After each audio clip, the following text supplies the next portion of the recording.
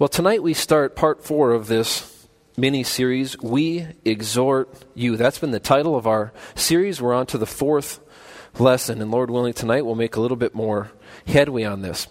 Now, the vast majority of you've caught all or parts of this series, and so a lot of this starts to sound very repetitive, but when we talk about we exhort you, of course, Paul is talking about him and his mission companions exhorting these believers in Thessalonica.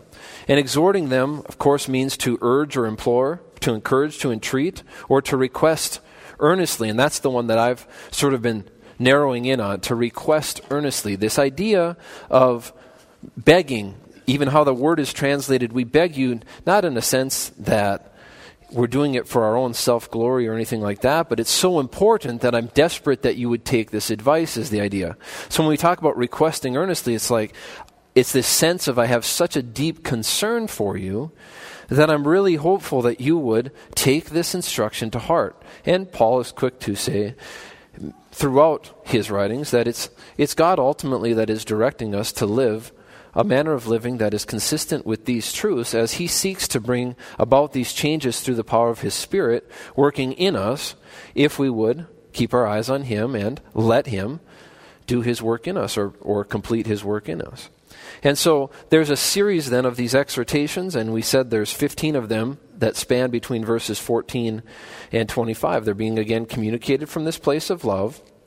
He chose to end this letter with this series of earnest requests, or looking for these desperate pleas, if you will, looking for a favorable response to these instructions with the mindset that this would benefit these believers that he loves desperately. So thus far we've looked at, I think, approximately 10 of them, and we're going to keep going tonight. Let's read through this section. So if you haven't turned there already, go ahead and turn to 1 Thessalonians chapter 5, and we're going to read this section that we've been kind of focused on, starting in verse 14.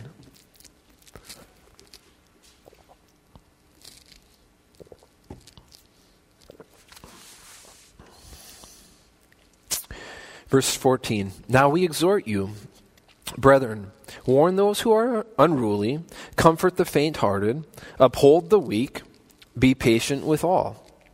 See that no one renders evil for evil to anyone, but always pursue what is good, both for yourselves and for all. Rejoice always, pray without ceasing, in everything give thanks, for this is the will of God in Christ Jesus for you. Do not quench the Spirit, do not despise prophecies, test all things, hold fast what is good, abstain from every form of evil. Now may the God of peace himself sanctify you completely, and may your whole spirit, soul, and body be preserved blameless at the coming of our Lord Jesus Christ. He who calls you is faithful, who also will do it. And then our last exhortation, brethren, pray for us. So as we work our way toward that last exhortation, we see that there's a number of others that are given in a sort of a quick list kind of a way. There's not a lot of explanation given about the exhortations. So rapid fire, that's what I was looking for. So in a rapid fire way, we have all of these different exhortations, all of them communicated in the imperative voice, all of them communicated with this idea that for you to experience the spiritual state of being or the spiritual success that God wants for you, you will heed his instructions for you as it relates to these things. And the flip side of that, of course, is that if you refuse to do that, you're not going to have the outcome that God desires for you, meaning you're not going to experience in time the joy and the spiritual health that he wants to have for you. You're not going to be redeeming the time. You're not going to be making use of it in a way that would have eternal value and in a way that would lift him up. So it can't be a little of both.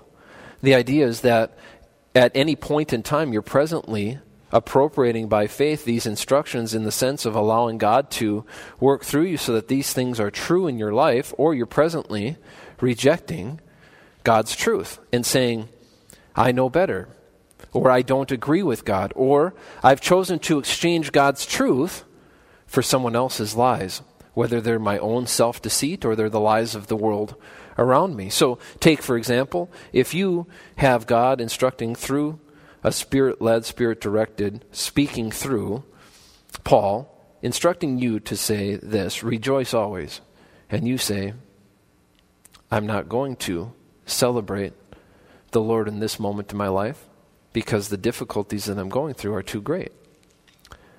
The reality is in that moment, you're not going to be able to achieve God's intended outcome for you, which is that you would be enjoying Him, enjoying intimacy of fellowship, be enjoying the spiritual success that He has for you, where your life would be described as a life that is overflowing, experiencing life to the fullest, the abundant life that He has planned for you, which can only be enjoyed when we're willing to trust God and follow His direction for our lives. Again, we've brought it up many times. This isn't a call to produce these things through your own human effort. This is a call, though, to be mindful of God's desire and direction for your life and see that this is what God wants to be true of my life, and the only way it'll be true in my life is if I'm trusting Him, keeping my focus on Him, and allowing Him to do His good work inside me or in and through me. So as we've looked at these, we've seen, again, a bunch of them. Warn those who are unruly, comfort the faint-hearted, uphold the weak, be patient with all, see that no one renders evil for evil, pursue what is good, rejoice always, pray without ceasing, in everything give thanks, and do not quench the Spirit. So I didn't count those, but I think that's roughly 10.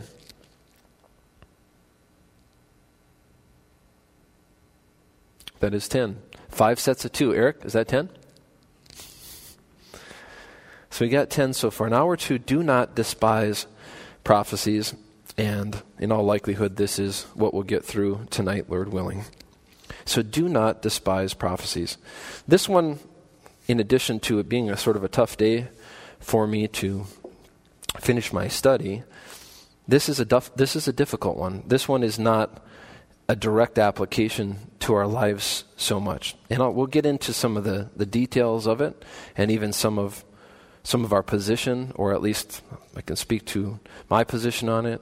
But over time we have taken a position that some of the gifts that God has given to Spirit-filled believers were necessary for the establishment of the local church, or the early church, I should say, is a better way of saying it.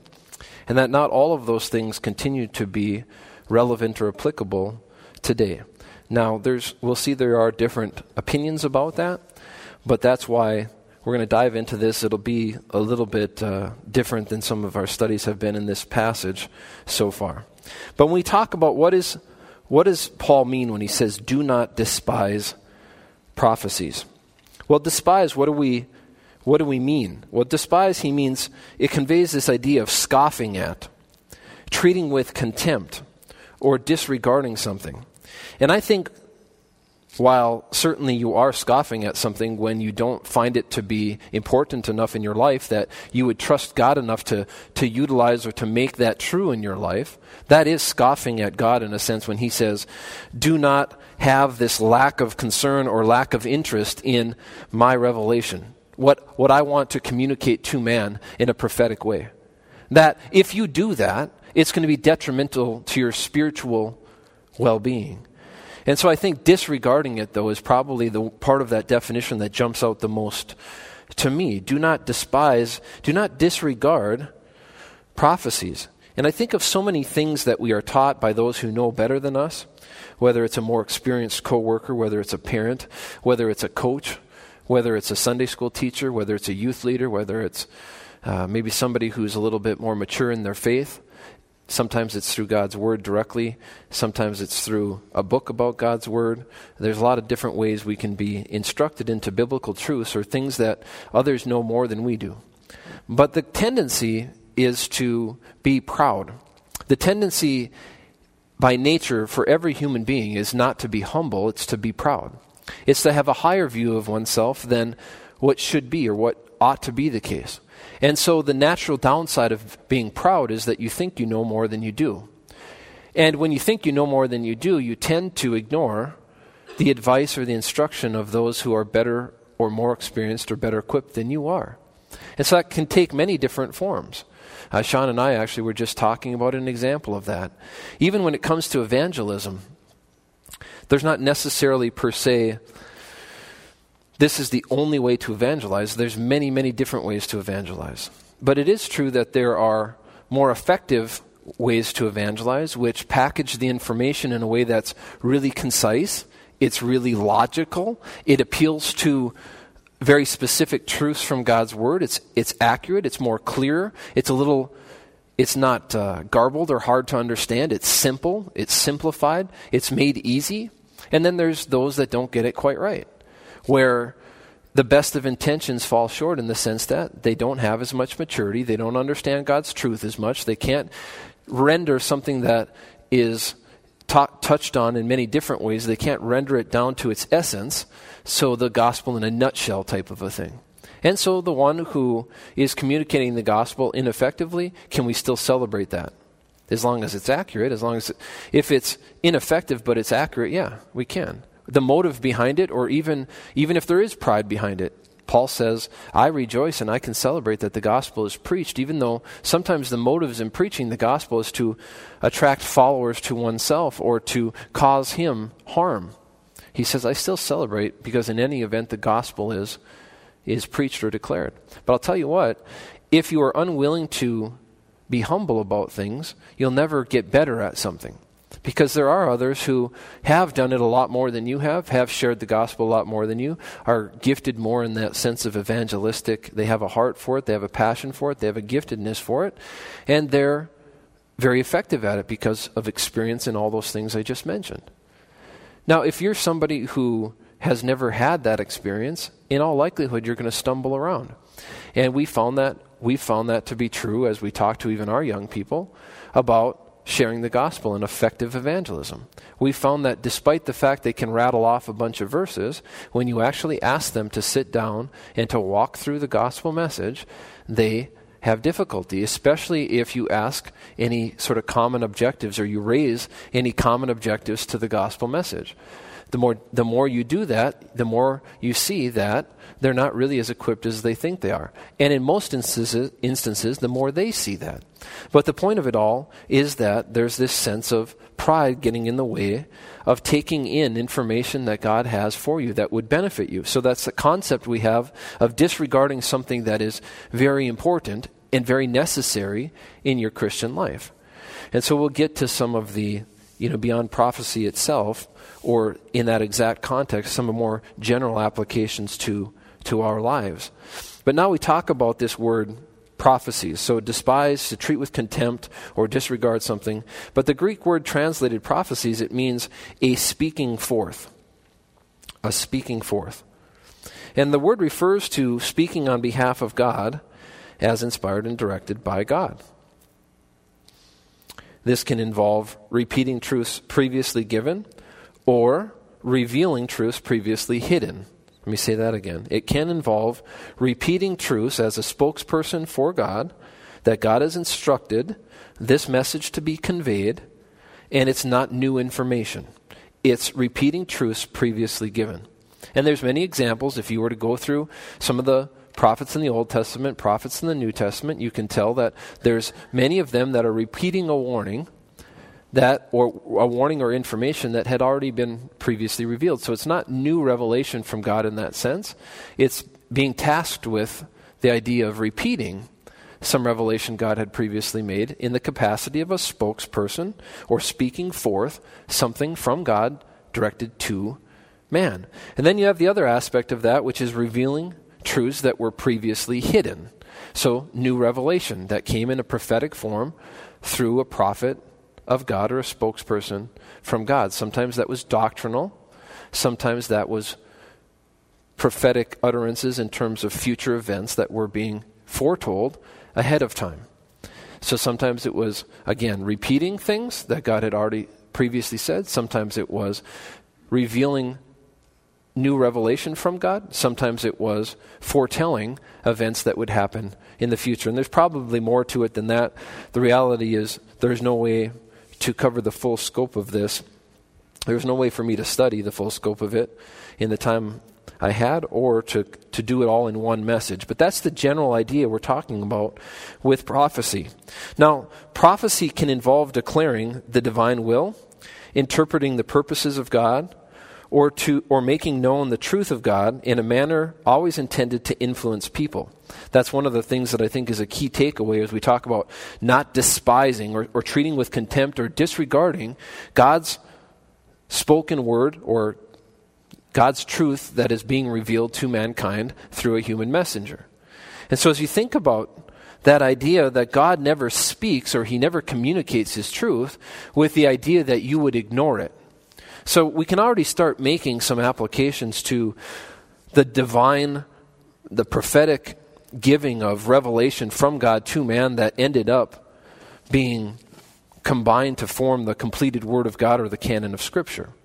And so everything that is here is breathed by God through man. In a sense, it has a prophetic aspect to it. We'll get that in a sense. Some of it was spoken directly through prophets, though. Some of it was spoken through other men, and you could say, were they technically a prophet in the use of the word biblically? Sometimes not. But they were serving a prophetic function in the sense that God was revealing some truth through them. He was speaking forth. And in the instance of the inspiration of the Spirit of God as it comes to the creation of the Word of God, it's overlapped almost to the point of being the same thing. But the idea is God wants to influence people when he speaks. He doesn't expect his word or his revelation to be ignored. Now think of that from the perspective of a loving parent. I can't state enough how important it is to view God's care, compassion, and concern for you through the lens of a parent and their love for a child. That's how God sees you. That's how God views you. And so God's unfathomable love for us is the context for these instructions. Now, when a parent who loves their child gives instruction, now we're talking about who loves their child, who's acting in the best interest of their child. That parent, when they give instruction, it's always intended to benefit the child, and the parent intends for the child to not treat that with contempt.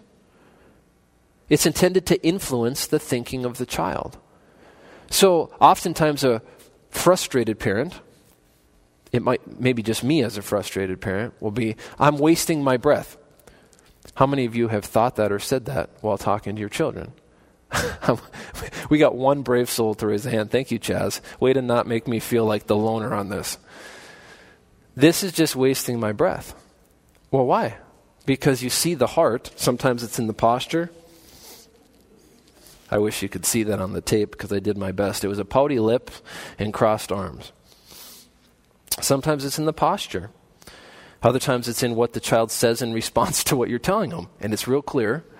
They're not being influenced. Their thinking isn't being influenced by the instruction that's being provided.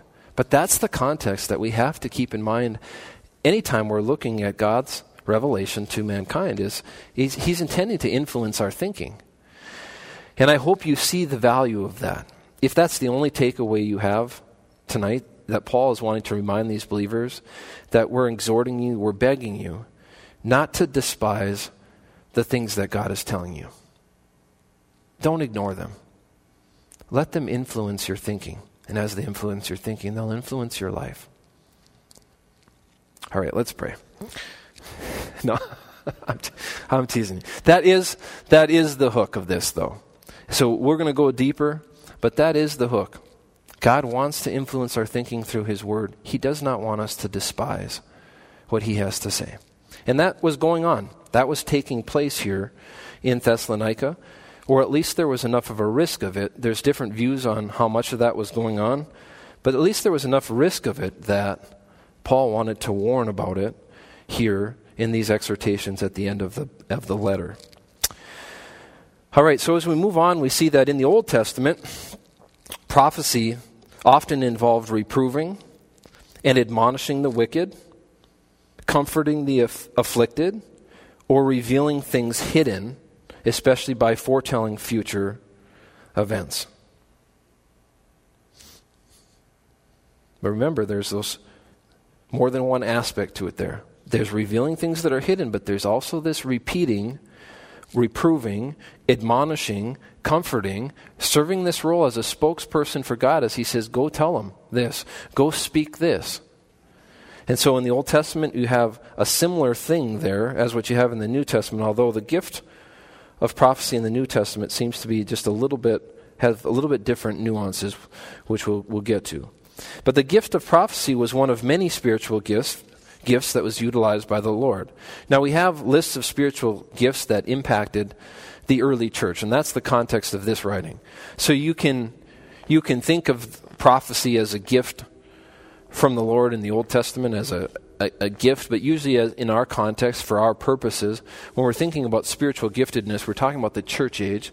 We're talking about gifts that are applicable to the local church or those that are in the local church. So I want to turn to a few passages. There's at least three main ones that kind of delve into the variation that we can find in spiritual gifts, and we'll see that prophecy is one of those gifts. Turn, if you will, to Romans chapter 12. Romans chapter 12.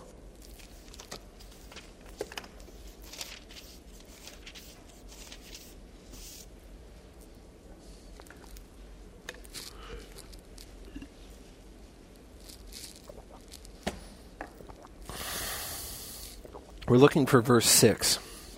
Romans 12:6. So if you went back a little bit further, we'd see that the benefit or the intention behind spiritual gifts was the benefit of the body. It was the benefit of others. So we're part of one body in Christ. Verse 5, it says, so we being many are one body in Christ and individually members of one another. So we have this uniqueness where we're all part of one body, but we don't have the same function. You see that in verse 4. So for as we having many members in one body, but all the members do not have the same function, he then is going to go into this discussion about some of the differences between the giftedness of different members of this local church. So you pick up in verse 6, having then gifts differing according to the grace that is given to us. Let us use them. So if we have a gift, what benefit does it do if we won't allow the Lord to work in and through us to use that giftedness in a way that would bring him glory and benefit each other? So you think about squandering gifts that the Lord has given you. That's not about feeling shame or guilt. Remember, Christianity isn't driven by guilt and shame and fear. But it is driven by this desire to want to respond to the Lord and his direction in our lives, knowing that he's for us all of the time, not some of the time. He's a good God. He's on our side. He's for us. He wants what's best for us. And anything he blessed us with was for our benefit, for his glory, and for the benefit of others he's put in our lives.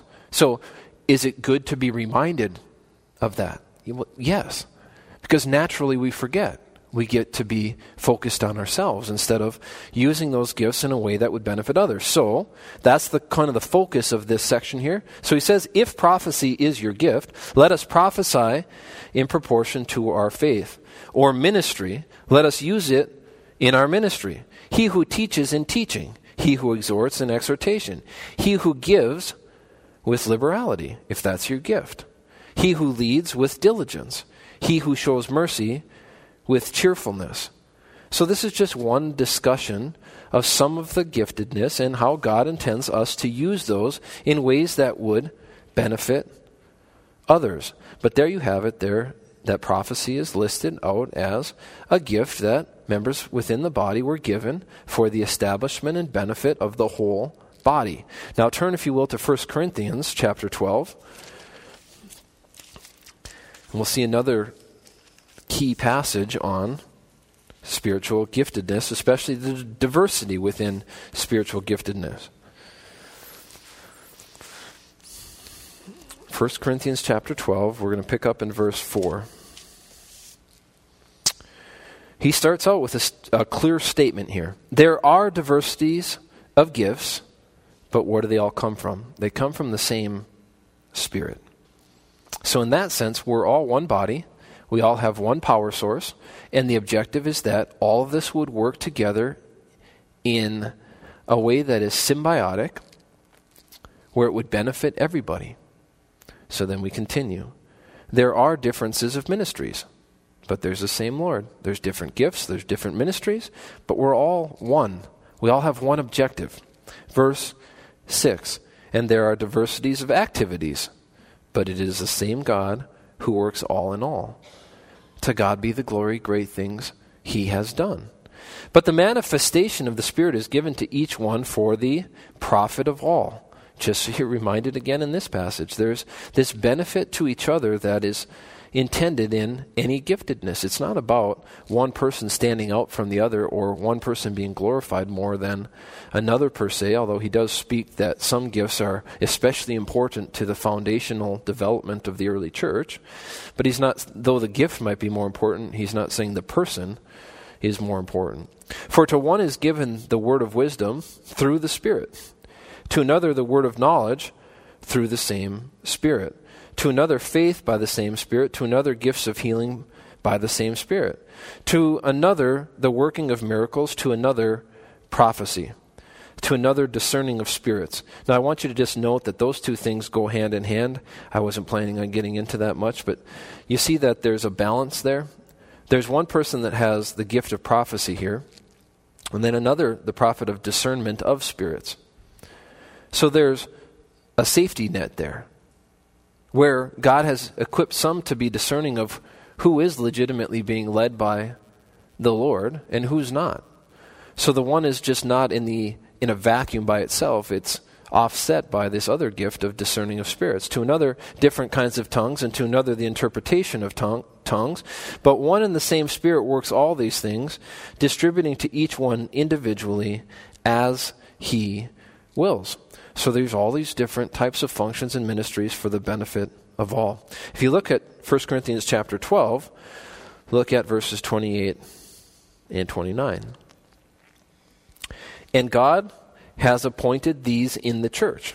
Now, again, what part of the church, what time frame of the church are we talking about here? Well, we're talking about the foundation of the church, and we'll get to that in a second. But there were things necessary for the foundation of the church. And God has appointed these in the church: first, apostles; second, prophets; third, teachers; after that, miracles; then gifts of healing, helps, administrations, varieties of tongues. Then he says, are all apostles? Are all prophets? Are all teachers? Are all workers of miracles? So he sticks with this theme that everybody has a different function and a different giftedness, but they're all intended to benefit the well-being of the church. He appointed these in the church, verse 28. And so that's sort of an overview of the sense that there is these variety of spiritual gifts that are utilized by the Lord, and prophecy is just one of them. So those are three passages that talk about the variety of gifts and the intention behind those gifts. Now, in the New Testament, the gift of prophecy was primarily used by God to establish the foundations of the church. And so when you say, well, where do you get that from? Well, let's turn to Ephesians chapter 2.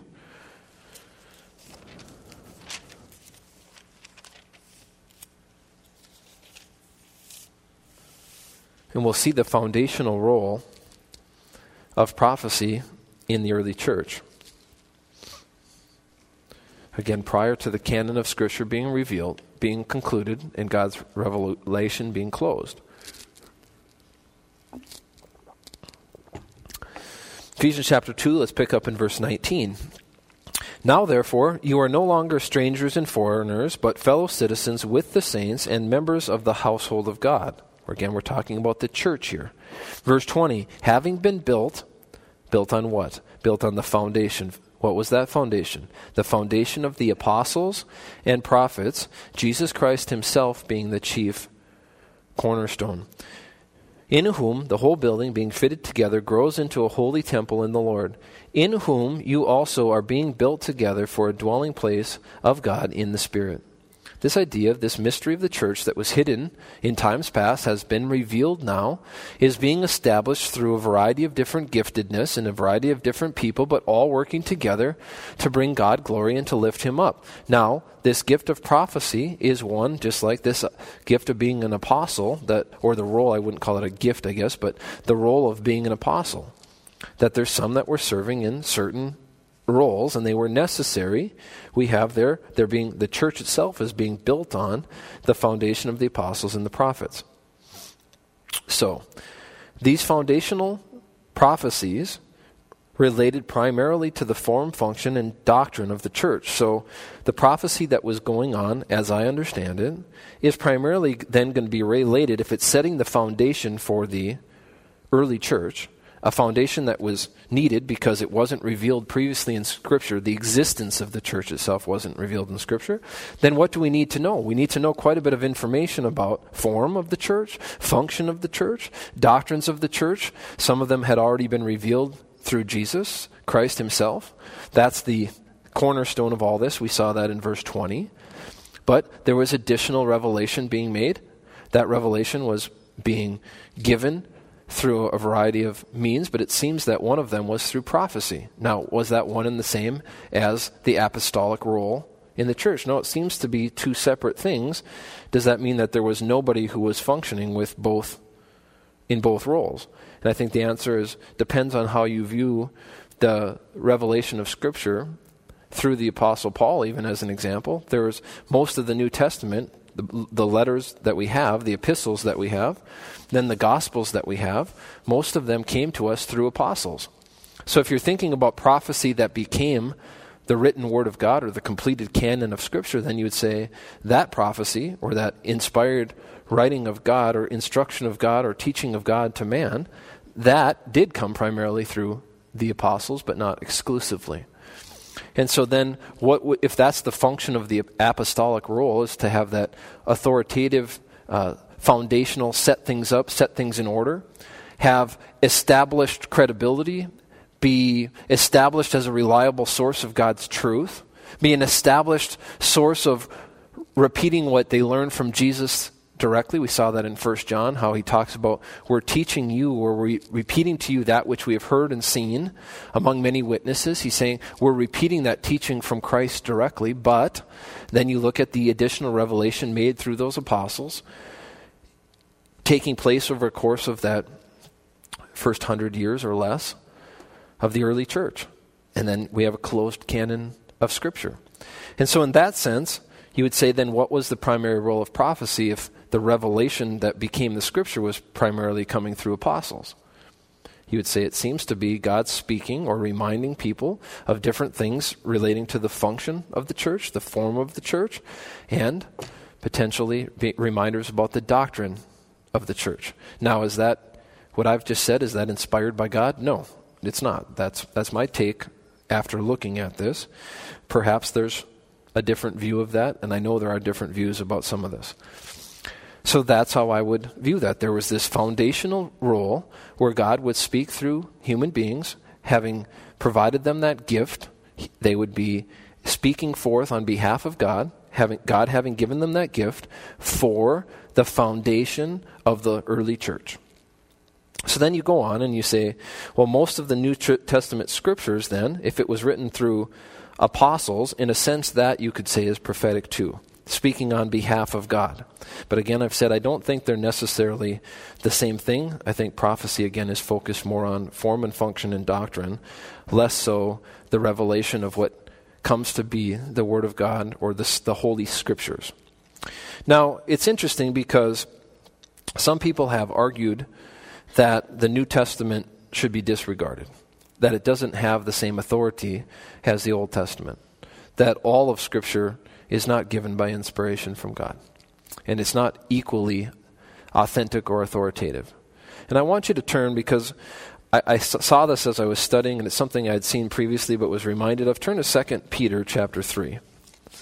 I just want you to see that when it comes to prophecy or something akin to prophecy, which is God speaking through human authors through the power of His Spirit for the purpose of revealing His truth into a canon of Scripture that we would have at our fingertips, that when that was happening, in real time, it was being viewed as authoritative, and just as authoritative as the Old Testament, at least by those that were present there. So Peter speaks to this in chapter 3 of 2 Peter. So me reading chapter 3 of 1 Peter probably won't help us. So 2 Peter chapter 3, we want to look at verse 15 and then verse 16.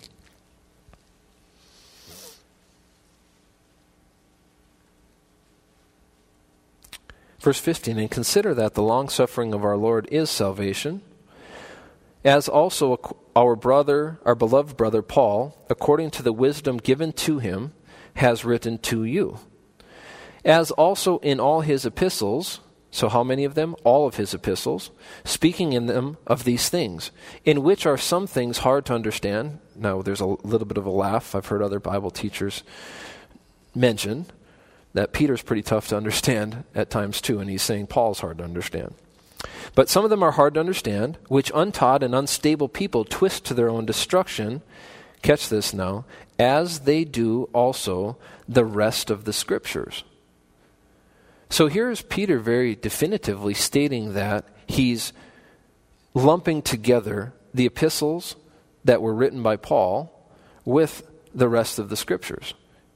That statement includes them as being authentic Scriptures that are inspired by God. And you could say, well, I disagree with his view, but that's one of the best passages I think you'll come across that's going to speak to the idea that even the early church apostles looked at Paul's writing, because some have really gone after Paul's writings in particular. They looked at them as authoritative. And you see it there as they're put in the same mention or the same grouping as the rest of the Scriptures, a reference to Old Testament writings. So that was just a little bit of an aside. We move on here. The gift of New Testament prophecy, it was intended primarily to teach and encourage believers. So when you're looking for passages about what was the intended principle, intended purpose of this gift in the early church, if this was a foundational thing, was it to add to the revelation of Scriptures?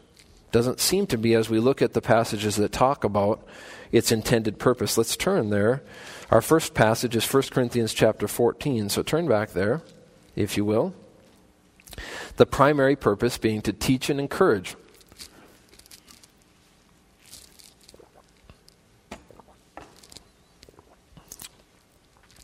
And again, it could be teaching new things, but I actually think it's teaching or reminding them of things that were already known. Again, because of the way you look at what comes to make up the New Testament canon of Scriptures and how it is synonymous in many ways with apostolic authority and God having spoken or utilized them in particular to speak through His Word. Now, you have exceptions to that, I realize that. But by and large, that is the case. So 1 Corinthians 14:3 says, but he who prophesies, what is the purpose supposed to be? Speaks edification and exhortation and comfort to men. So it's edification, exhortation, and comfort that is intended to be the use of prophecy. Now, before we have established understanding of, again, the function and form of the local church, before we have a full understanding of all of the teaching of Christ and even the revelation of some of additional truths through the epistles, there's a need for people to serve in that role. Edification, exhortation, and comfort. Now, if you look at verses 29 through 31 of the same chapter, 1 Corinthians 14, it says this, let 2 or 3 prophets speak, and let the others judge. But if anything is revealed to another who sits by, let the first keep silent. For you can all prophesy one by one, that all may learn and all may be encouraged. So we have this idea of learning, exhortation being pled with to follow some instruction, edification to build up, comfort, this idea of being comforted by God's truth as God uses human beings to speak, to have that sense of being a mouthpiece for or speaking forth through them to human beings. And so those are the best 2 passages I could find that speak to sort of the intended primary function of this gift of prophecy. Now the question, and this is the most controversial, is this still a gift in use today? Well, there's a disagreement about it. There's disagreement within circles of those who are grace-oriented, dispensational in their views about things. It's not something that is out of the realm of disagreement because there aren't that many just absolutely precise and clear-cut passages on it. And so I don't think there's a need for necessarily saying this is absolutely the case. And so when we even talk about cessation in our doctrinal statement, we don't specifically talk about prophecy. We talk about speaking in tongues and the gift of healing, that we don't specifically talk about prophecy.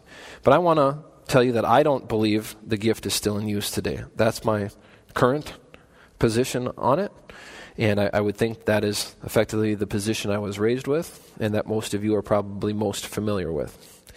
But just reminding you that everyone we would generally align with doctrinally, they don't necessarily share that opinion. But the opinion they do share, and I think this is why it's not as important as you might be saying, what do you mean it's not that important? Well, it's because everyone that we do agree with, they would agree about this fact. They would all agree that the new revelation aspect of prophecy has ceased with the completion of the Bible. And that's the one that's most likely to be abused if you think about the potential function of prophecy or prophetic gifts. This idea that people have a special dispensation on truth, that God is speaking something new or revealing something new through them. And that has caused all kinds of problems in seeking to undermine the Word of God and the certainty of the Word of God, the completeness of the Word of God. And so none of the ones that I could find that we would agree with doctrinally otherwise, that take the view that there's some aspects of this giftedness that remain today, none of them take the view that there's extra biblical or additional biblical revelation being made by God. They're focused more on the teaching aspects of prophecy, and we'll get to that in a second. So the only disagreement really is definitional in nature. So that's why it's not as big of a deal as you maybe initially thought. With those saying it continues, they argue for a very broad definition of what prophecy entails. So everybody, again, in our camps of dispensational, grace-oriented, Bible-believing, Bible-teaching churches, I couldn't find anybody who thinks that the canon of Scripture continues to be added to by extra-biblical revelation made in the form of the giftedness of prophecy today. But there are those that would say that the term for prophecy, or the description of what it means to have a gift of prophecy, it entails more than new revelation. And that there's many examples of people who are said to have been a prophet or have the gift of prophecy that aren't saying anything new. They're teaching or preaching about something that was already known. And to that extent, that's how they're saying that that gift or that aspect of the gift continues in the form of preaching and teaching. Now, I'll tell you why I disagree even with that view. I can live with that view in some ways, but I disagree with it just because when we're looking at 1 Corinthians 12:28, when we were looking at that sort of the definition of some of the gifts, the spiritual gifts, you see this order. And God has appointed these in the church: first apostles, second prophets, and what's the third one? Third, teachers. So they're not one and the same thing.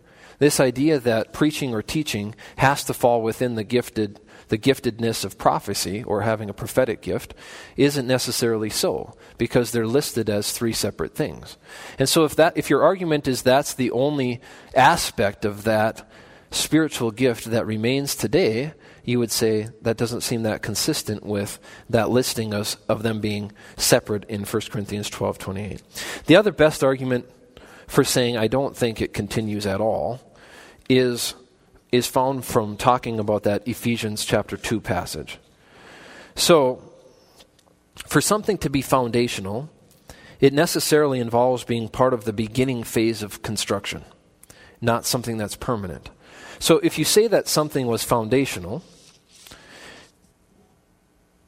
the takeaway or the natural transition of that thought would be to say, then if it's listed as being foundational, it means that it was there for a time for the establishment of a foundation, and then it was no longer. And so I think same with apostleship. There was a need for apostles in the early church. Why? Because the canon of Scripture wasn't completed. How could you authenticate or know who to listen to if everybody said they were being led and directed by God, and there was no way to verify that? So we have signed gifts that were utilized to prove the authenticity of apostleship, to prove the authenticity that God was really speaking through certain individuals. We needed to learn about doctrine. We needed to learn about form. We needed to learn about function. There was a need for those gifts. And is that same need necessary once the church has been established, the canon of Scriptures has been completed, and it's readily available to every believer. And so there's different takes about what 1 Corinthians chapter 13 is talking about when that which is perfect is complete. What does that mean? We don't have time for the scope of our evening tonight to go into every passage about this. I'm just sharing this is my personal takeaway on it. Now there's other arguments, like I say, beyond these on both sides of this. And as far as I'm concerned, if you believe that God is still revealing new and novel truth through human prophets, I would strongly disagree with that. If you're going to expand the definition of a prophetic gift to include more a ministry of preaching or teaching, what has already been revealed, explaining truth, I guess, that's not something that I'm going to get into a fist fight with you about. Now, how do you despise prophecies? Some of you are like, holy cow. It took us that long to get to the meat of this. The exhortation is, do not despise prophecies. How would you even do that? Well, there's two ways to do that. You can despise prophecies by directing your contempt or your disregard at either the message or the messenger. So you have a prophetic message and you have a person who's communicating that message, the prophet. So you can have disregard or contempt for the one communicating the message as speaking out of God or speaking forth of God, or you can go after the message itself. That would be to show disregard or contempt for the prophecy. So Paul's saying don't do that. And you think about that, why would he need to do that? Why would Paul need to say, don't have contempt for either the messenger or the message when it comes to prophecy or this speaking out or speaking forth of God to you for your benefit, especially here as we're talking about establishing something that was hidden before and never even known before. That's not going to benefit you to do that, child. Don't do that. This giftedness is for your benefit. We just looked at how all three kind of proof texts about spiritual gifts make it abundantly clear that the underlying purpose of the spiritual gifts was the benefit of the body, the benefit of the whole. So when you have disdain or despise or disregard the things that God is speaking forth through these human instruments, that's akin to having a disdain or disregard for me. And you're never going to be benefited by ignoring me. If this person is speaking forth on behalf of me, then it's ultimately to your own loss or to your own shame that you would disregard that message. And so Paul says don't do that. Well, why? Because that's what comes naturally. Contempt is the natural response to something or someone you see no value in or have no respect for. So if you don't have any respect for God himself, if you don't trust him and take him at his word, if you don't see his truth as important, if you're not interested in his revelation to you or his instruction for your life, then you're naturally not going to have any interest or regard for the message that he communicates to you or the person that he chooses to use as the messenger for that message. So that comes naturally. It's a byproduct of pride. To not care what God has to say about your life is just evidence of an underlying pride where you say, I don't need this. I know better than God does. I can do this on my own. Or don't tell me what to do. Another temptation, so the natural temptation is to naturally have no respect for or little respect for others' views besides your own. The other temptation or natural temptation is to value the message or determine the value of a message based on your externally focused assessment of the messenger.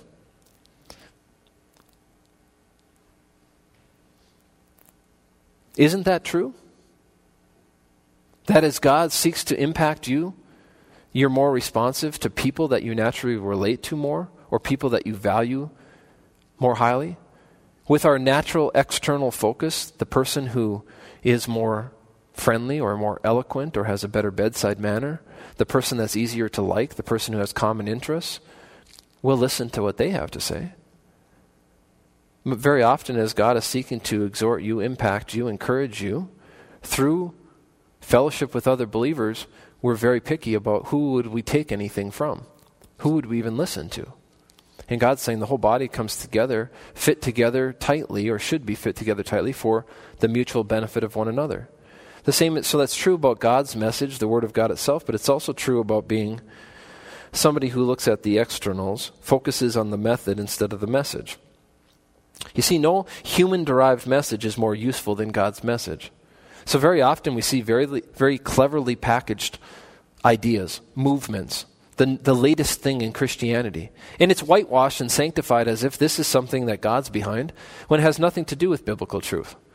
But it works its way through the Christian community because, again, it's given the appearance of being something that is sanctified. It's something that's holy. But at the core, it has nothing to do with God's specific revelation. It's not tied to a specific principle from the Word of God. It's not tied to specific truth from the Word of God.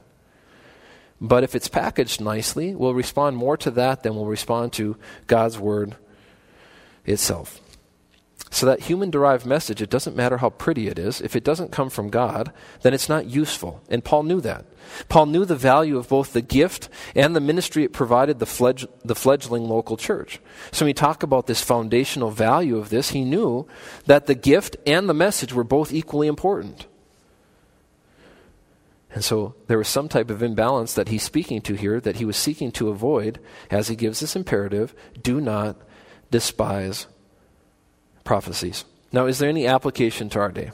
And I've been making application in terms of talking about if a prophecy is ultimately a speaking forth of God, certainly his word is akin to that in the sense that he spoke through human authors. Every word was inspired by him. There's not one jot or tittle that was ever lost or would ever be lost. God is very concerned that he says his word will never pass away. It'll never be lost. And so as we think about his ultimate revelation to man, it was more than just the form and the function and the doctrine of the local church. It was his word. And so there's a clear correlation there to us today. Do not despise prophecy. But I mentioned it jokingly earlier where we could have sort of ended the message there in the sense that don't have no regard for God's truth. When God speaks, let's take that to heart. And the temptation is to put the ideas of men on equal footing with the Word of God, and that's still something we deal with today. The tendency is to value the packaging and the presentation more than the accuracy and the content of the message. But the critical decision is always twofold. It's really two questions. Will you believe God and accept his truth or his word? Or will you believe yourself or someone and something else? Someone or something else. Those are the choices. And every day there's the opportunity to despise the speaking forth of God in your life. And every day there's the opportunity to take God at his word, to know that he has your best interests at heart, that he wants you to thrive in your spiritual walk with him, that he wants to draw you nearer to him, that he wants to have an intimacy with you that can only be experienced through trusting him.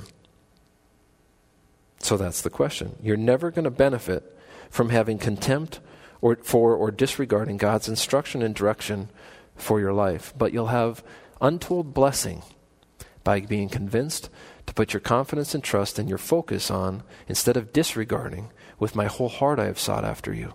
That mentality instead. Let's pray. Heavenly Father, thank you for your Son. Thank you for your word. Thank you for this time that we could spend together. Thank you again for the local church and all those that could come out tonight.